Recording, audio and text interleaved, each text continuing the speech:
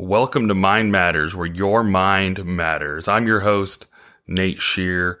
We're going to jump into the pilot episode.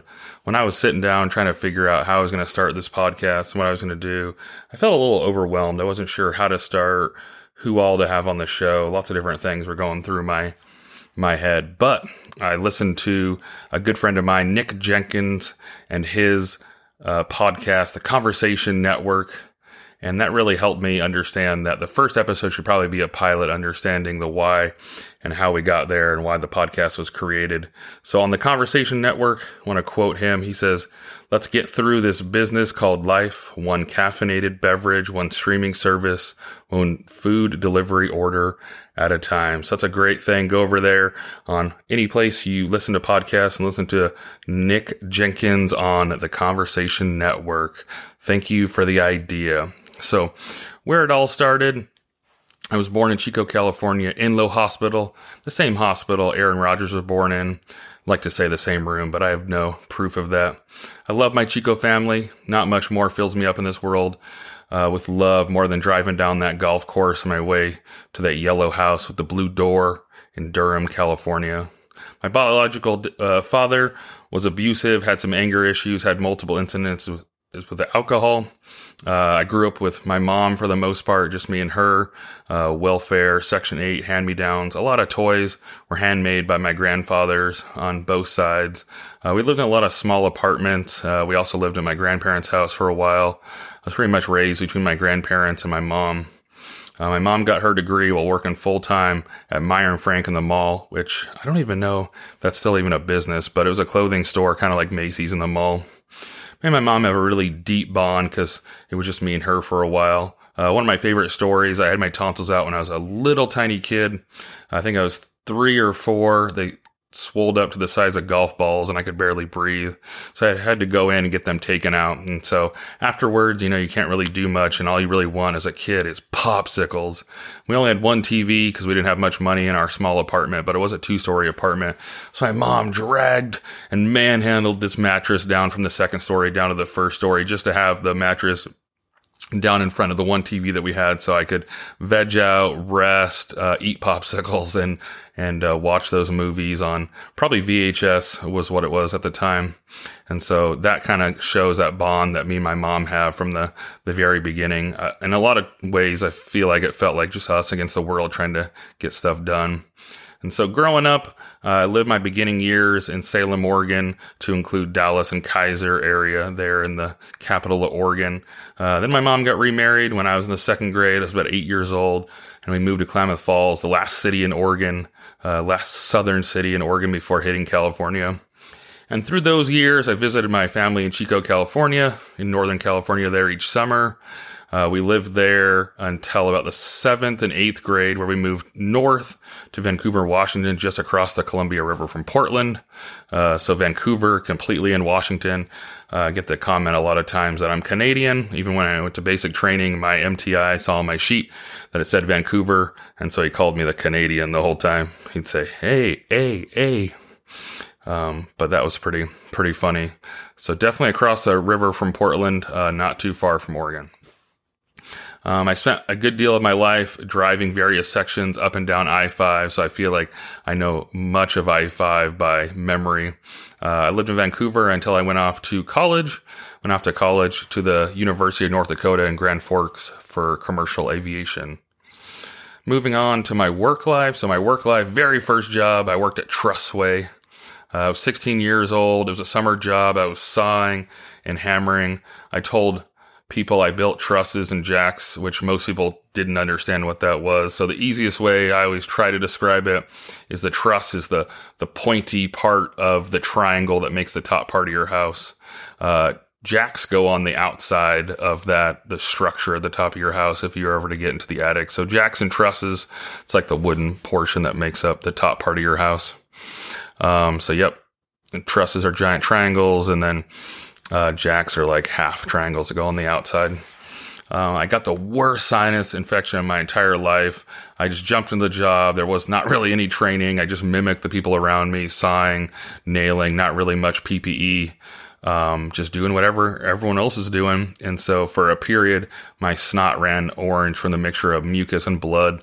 It was one of the gnarliest things. I learned a good lesson there, wearing face mask and not sucking up sawdust through my nose as I was sawing boards. And then from there, I moved on to working to the city of Vancouver.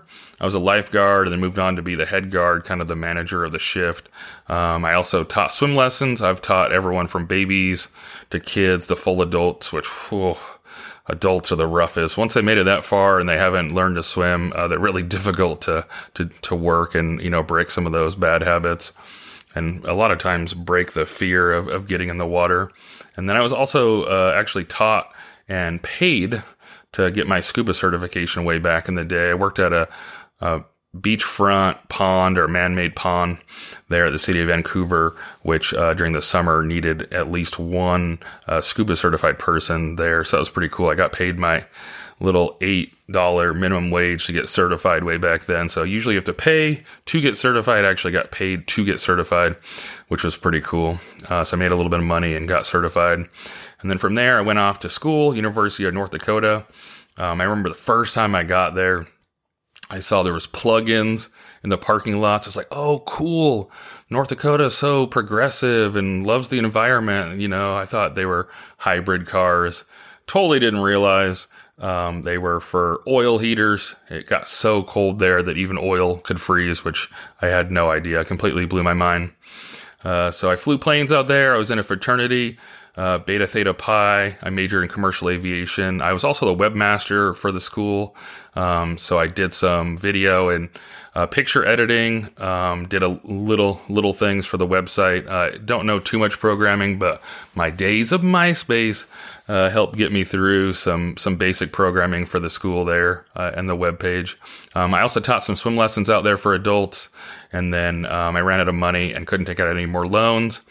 Minored in partying a little bit and, probably majored in poor decisions, but you got to learn somehow, I guess. So at this point, I ran out of money. I left school. I bounced around. I had a few odd jobs.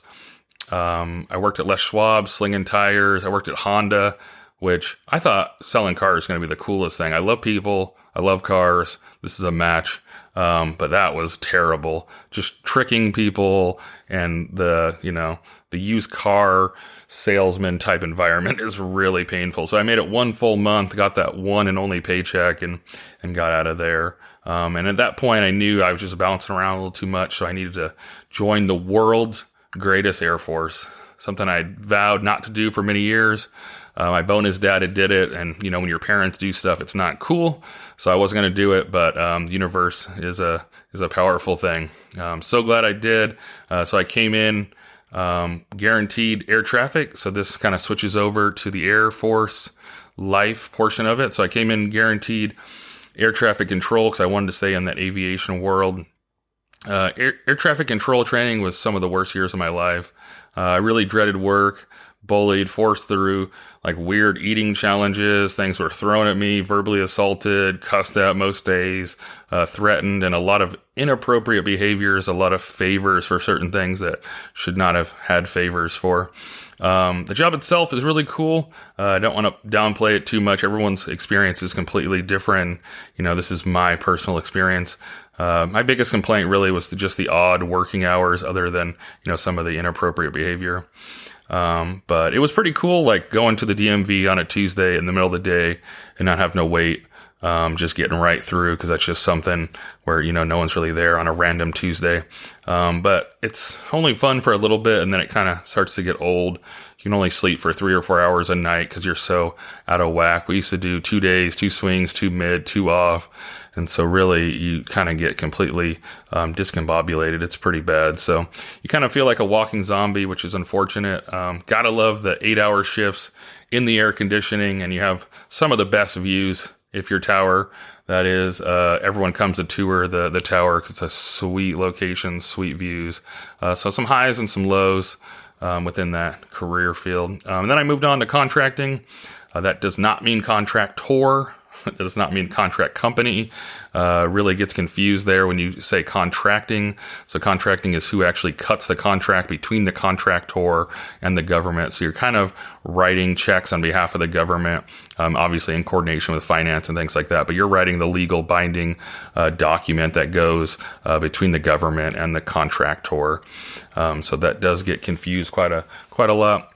I enjoyed it. The only downside I really thought was it felt very repetitive, kind of the same things. At this point, a lot of times, almost everything has been bought, so you're kind of just repeating the same thing. When you get to systems level, if you're an officer or you get high enough, you can buy some really cool stuff if you're buying, missiles and weapons platforms and different stuff. But for the most part, at the base level, you're buying kind of the same thing.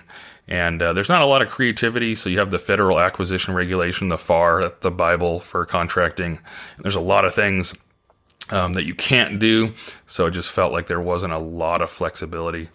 But other than that, good career field inside, good hours. End of year is a little crazy, but always a good time. We don't really have as much money as we used to, so that's not really as big of an issue for the long hours at end of year. And then I was lucky enough to be picked up for the Medical Service Corps. Super blessed to have found it. I was randomly in a cubicle one day, eavesdropping maybe more than I should have been, and then heard one of my LTs that was talking in the cubicle farm about one of her friends that was at the academy that was an MSc. I was like, oh, that's cool. I didn't really know anything about it. I was relatively young, relatively healthy, just going to the clinic once a year for your annual health assessment. So I never really thought or really knew not much about the jobs at the clinic at all. And she's like, hey, do you want to go shadow? And so, yeah, I said, sure, let's go check it out. And I remember, as cliche as it is, like remembering that day that I shadowed, this is the thing I have to do. This switching jobs every couple years, continuously learning, helping people, avoiding blood needles so I don't pass out. All these things were just so great. So super glad I found it. I owe her a debt of gratitude, and also, the MSCs that got me through the process, even though my timelines and things got a little crazy with some personal life stuff. So far I've been in 5 years as an MSC. I've done medical readiness, medical logistics, and now currently the medical group executive officer, and really loving it. Base-wise, I've been stationed at Travis, Northern California, Anderson and Guam, Edwards, Southern California, and now Kadena. Kind of funny, I came in the military. I did a pros and cons list when I decided to join. And one of the pros was the travel. I'm going to get out and see everything. And so far I've spent over 10 years in the state I was born. So between Travis and Edwards, I've spent 10, if not more, years in the state of California. So kind of funny, but I have gotten super blessed to be able to make it out to Kadena and Guam. So some great traveling. Sometimes you just have to be patient and wait to get overseas. Moving on to reasons I love the Air Force. So why I stay in the Air Force, this question comes up a lot. There's a lot more money out there between air traffic control and contracting. But again, walking cliche, I feel like sometimes. But when I say something, I mean it. I love the people. I'm driven by the success of people. Nothing drives me more than hearing someone accomplish something they never thought possible, or really just any personal goals, personal, professional, just accomplishing things is just outstanding. So I crossed over the dark side. I really wanted to shield people from behavior I lived through, and just to see the best in people and ultimately have a seat at the table for change. I felt like I had some good ideas at some of the staff meetings and whatnot. And as being a staff sergeant, it felt like a lot of times things were dismissed or you never got to see the larger picture. So it is really cool to have the seat, and, not that I get to wave my magic wand and just make things happen, but at least I get to be in the conversations and have that seat at the table to hear what's going on. And finally, the story I don't tell all that often because it's, a little touchy. But it's the story about, how I feel there's an ownership back to the people. And so I got the Red Cross notification when my bonus dad was passing away and I had to fly around the world. I got the notification, I think at 3 p.m. in the afternoon, and I went home. I packed a bag, and I think it was like 6 a.m. The flight took off the very next morning, and I took off and completely left and didn't even think anything about it. And that's one thing that's super important, is to take some time every once in a while to slow down and reflect, because we don't think about things until after the fact sometimes. And so I came back to my house that was being watched by, people in the unit. And I had a picture that was drawn by one of my coworkers of my dogs at the time and all the fun adventures they had while I was gone. And I had some dishes that were in the sink when I left that were washed and put away, and the floors were swept and mopped, and everything was completely taken care of. And that was just something super powerful to me, because I just don't think that's something you would see in a civilian company. Do I think if I work for Amazon or Apple, do I think somebody would watch my house? Yeah, absolutely. They'd keep it upright. They wouldn't catch it on fire. They would do the bare minimum. They probably would have fed the dogs, maybe like thrown them a bone once a day and left. But that ownership of drawing a picture and mopping my floors, that's something where you switch and you change from, taking care of something to really, being part of that family atmosphere that we talk about. And some people use it as a buzzword or cliche. And I hope that's not how it's seen here, because, this is really how I see it, where, people were there for me when I need it. So now I, feel an ownership and responsibility to be there when someone calls. I need you. This happened to me, whatever it may be. I want to be there for everyone's good day, their best day, as mentioned before, in the professional and personal development. But I want to be there on your worst day, which sounds completely bizarre and weird, but I'd rather be there with you so you're not alone on that worst day. Hopefully we have a lot more good days and bad days, but totally be there for your worst day. So moving into a few things about me, I just like to highlight, I will always be your biggest cheerleader.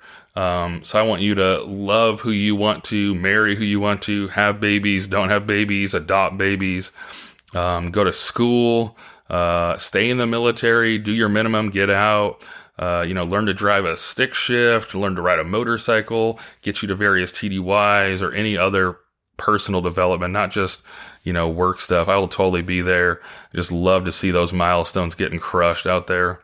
So I'll be in the crowd chanting for whatever your goal is, whatever that accomplishment is, I will be there. I always appear happy. Things still do impact me. I just handle them a little bit differently. So I don't want anyone to ever think that means I don't care. I do care. I'm just always kind of fun loving. It's just kind of the way I am. And then I think part of that comes from my bonus dad passing away really early in life. Life is short, so it's kind of like my personal decision and a little bit of Stoic philosophy. I've been reading a lot of Stoicism books and different things like that. You really got to focus on the things within your control if you can. Obviously, way easier said than done, but life's too short, so I'm just going to make every day the best that it can be. Not that every day is going to be perfect, but there's just nothing that's too big where it's going to be able to destroy my day. And then I want to touch on some tough moments. So I've been through some stuff. I lost my grandma to suicide, so she lost her battle with mental health. I lost another grandma to routine, quote, heart surgery, grandpa to a brain aneurysm type thing, a pop in his brain one day. My very first PT test was a PT failure. I was running that thing kind of tech school. I thought I was good. I got no pacer. I plugged those headphones in. I was just going, not listening to no time hacks or anything. Came across for that sixth and final lap. Oh, remember taking my headphone out. You had to have 1336. I popped that headphone out. They said 14 even. I was devastated. I thought I was doing okay. It was fine.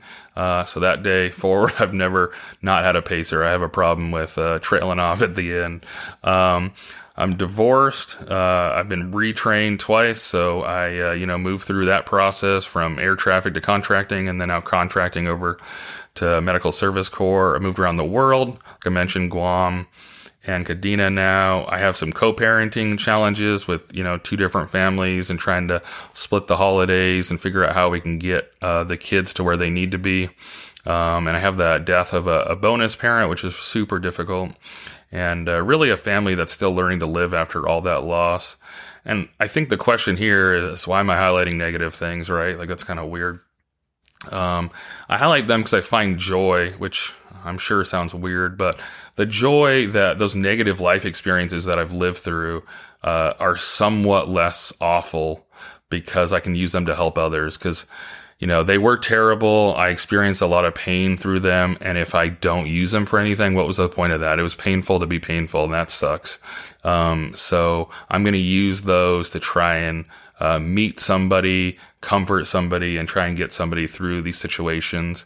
And at no point, hopefully, ever say, I know exactly what you're going through, because everyone processes differently. So that's not the intent, to say, oh, I know exactly. No, I know something. I know how something that's awful and painful feels. I'll be there for you. Let's figure out how to help you, or the other side, just listen and, absorb and work our way through it.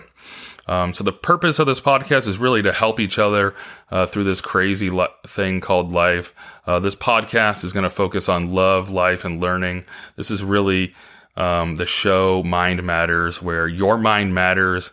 And if it's on your mind, it still matters. And we're going to talk about it. It's going to be really split between two large categories. So we're going to cover AFSCs 1 through 9. So we're going to be highlighting different career fields throughout the Air Force and how those people enjoy it, the ups and downs.